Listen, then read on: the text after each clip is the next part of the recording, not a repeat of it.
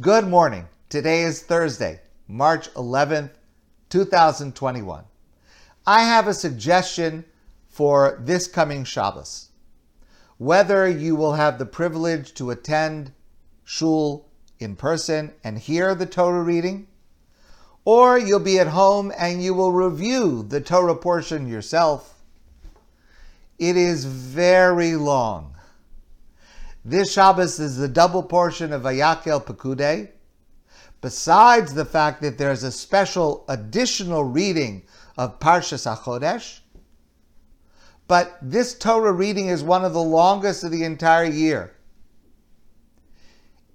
In fact, it is 214 psukim, 214 verses. And the thing is, it's almost all repetition. Remember back a couple of weeks, in the Parsha of Truma, God commanded the Jewish people to build the Mishkan, the sanctuary. And the Parsha of Truma listed all of the objects, the measurements, the materials, every detail. In the Parsha of Tetzaveh, the next week, God commands making all of the garments that were worn by the Kohen and the Kohen Gadol, the measurements, the materials, the details. We had every single detail, every single measurement. Our Parsha this week, Vayakel Pekudei, repeats every single detail more than twice.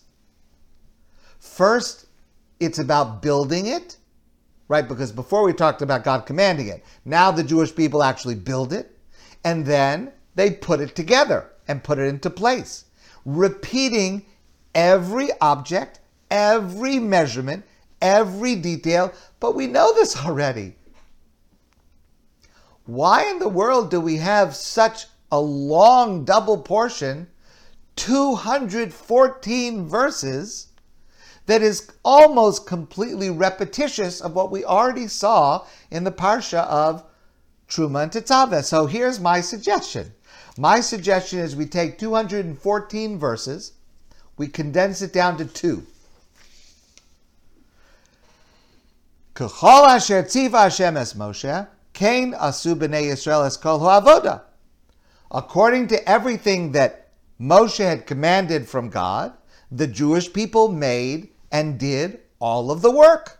Vayar Moshe es kol hamlacha. Moshe saw all of the work that the Jewish people had done. V'hine asu osa, and he saw that they had done it. Kasher tziva Hashem kain asu, just as God had commanded, they did it. Vayivarach osam Moshe. Moshe blessed them. That's the whole parsha. Why do we need the other 212 psukim, which are mostly repetitious? Okay. So, to address this, let's start with a more serious question. Why did God command the Jewish people to build a Mishkan, a sanctuary that would later become the Beis Hamikdash? And that is connected to the question of when did God command them to build this?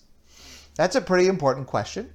And it happens that there are two fundamental answers to this question.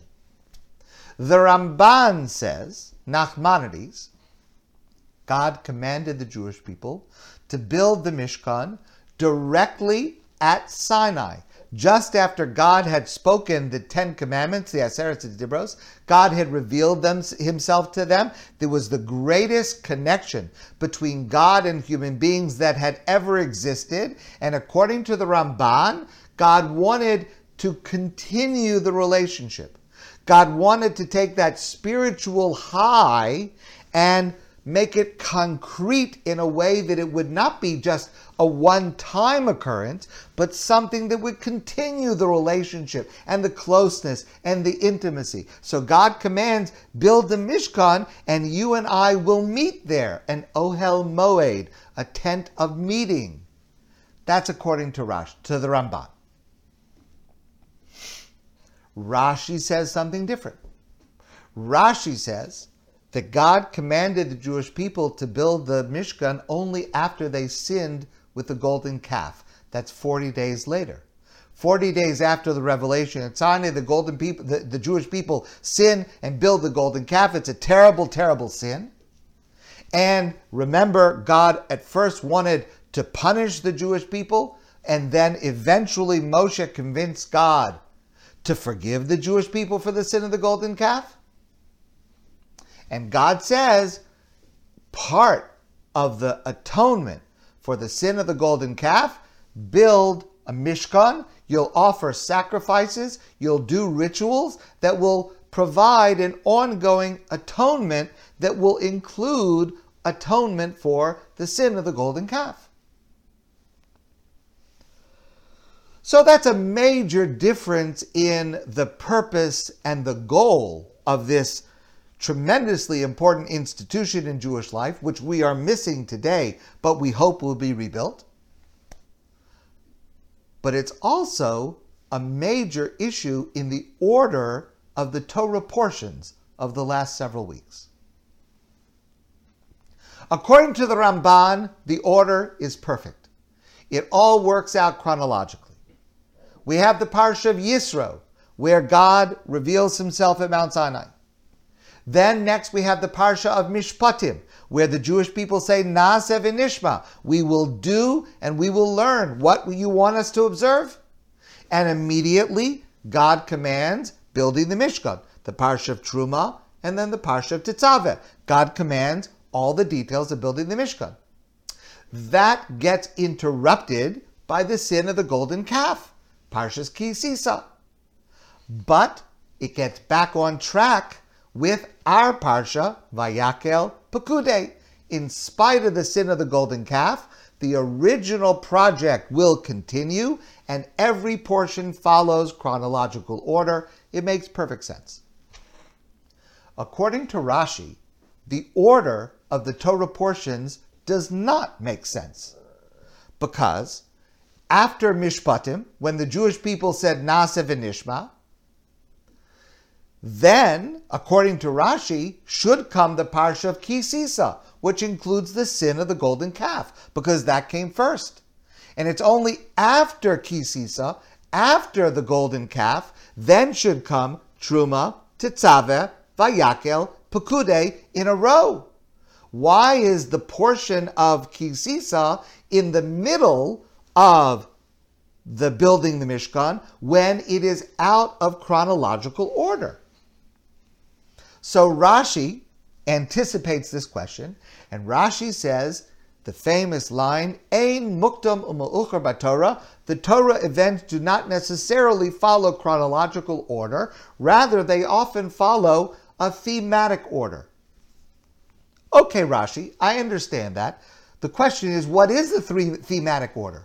What is the reason that it makes more sense thematically to put the sin of the golden calf in the middle of the building of the Mishkan instead of when it actually occurred before the command to build the Mishkan?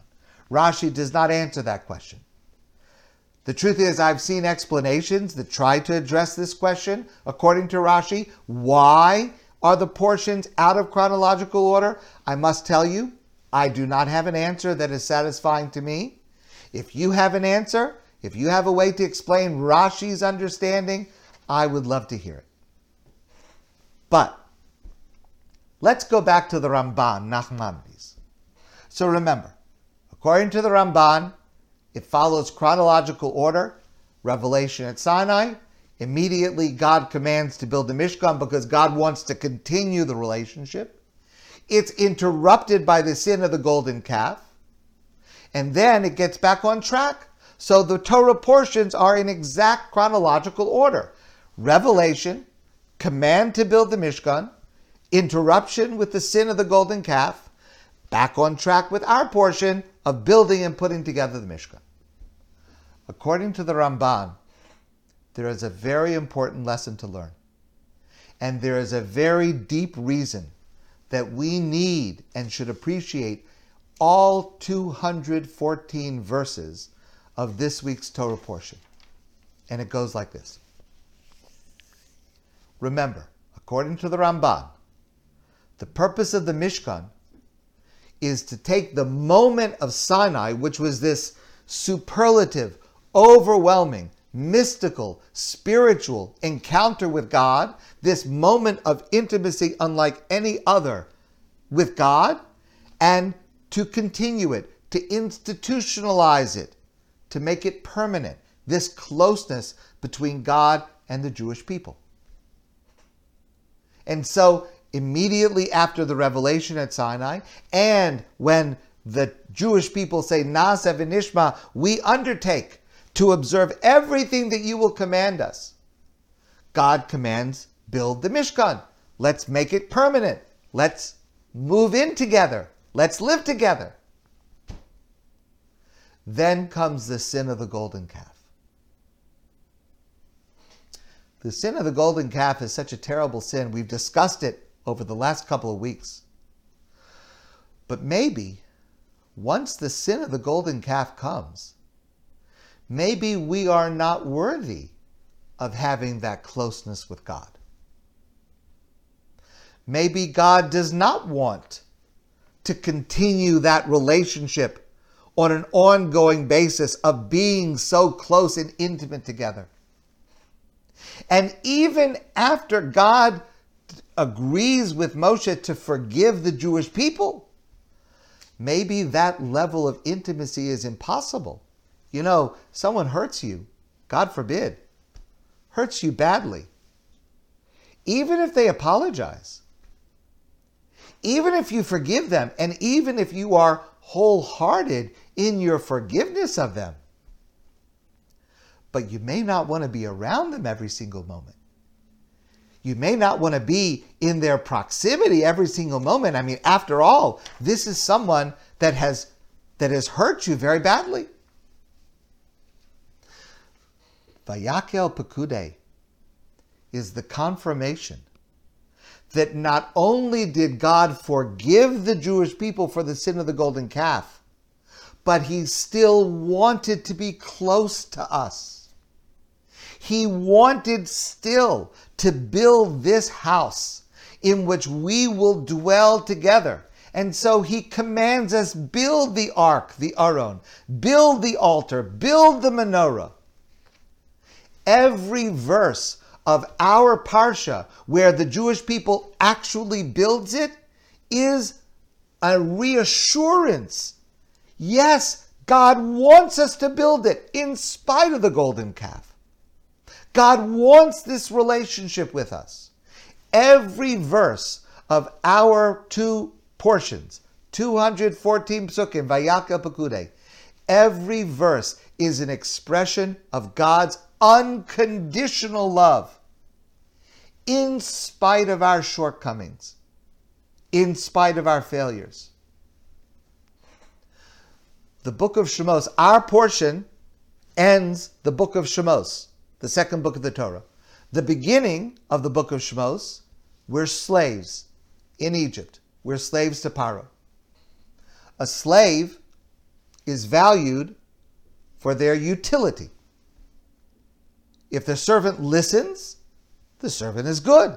If the servant doesn't listen, then what use is the servant? The book of Shemos ends with a new relationship that we have with God. A more healthy relationship. A relationship of real love, real commitment. That God's love for us is not based on what we do, but on who we are. Many people make the mistake of thinking that a good relationship, a good marriage, for example, is when a husband and wife get along and they don't argue. Or people make the mistake of thinking a good family is where the parents and children agree with each other and get along and there are no arguments. Or many people may think that a good shul is a place where all the members get along and they agree with each other. That's a terrible mistake. And that is a destructive mistake. A good marriage is where arguing is done, but it's done with respect And in spite of the differences, there is unconditional love of the person. A good family is not a family where there are no disagreements and no arguments. It's where there's a healthy respect, where everyone feels wanted, and where there's unconditional love, even when there are disagreements. And the same thing with the shul, and the same thing with any relationship. As you are following all 214 verses of this week's Torah portion, and you're wondering to yourself, why are we repeating this over again and another time over again, and we already learned this and it's so repetitious? Keep this thought in mind. The book of Shemos, demonstrated by this Torah portion, is the story of the development of the relationship between God and the Jewish people, between every one of us and God. A strong, committed relationship based on unconditional love that can overcome even the terrible mistake of the golden calf and still retain its intimacy and its love and its desire to be close. And that should be the model for the relationships that we need to build in our lives. My friends, I want to wish you a great day, and I look forward to seeing all of you soon in person.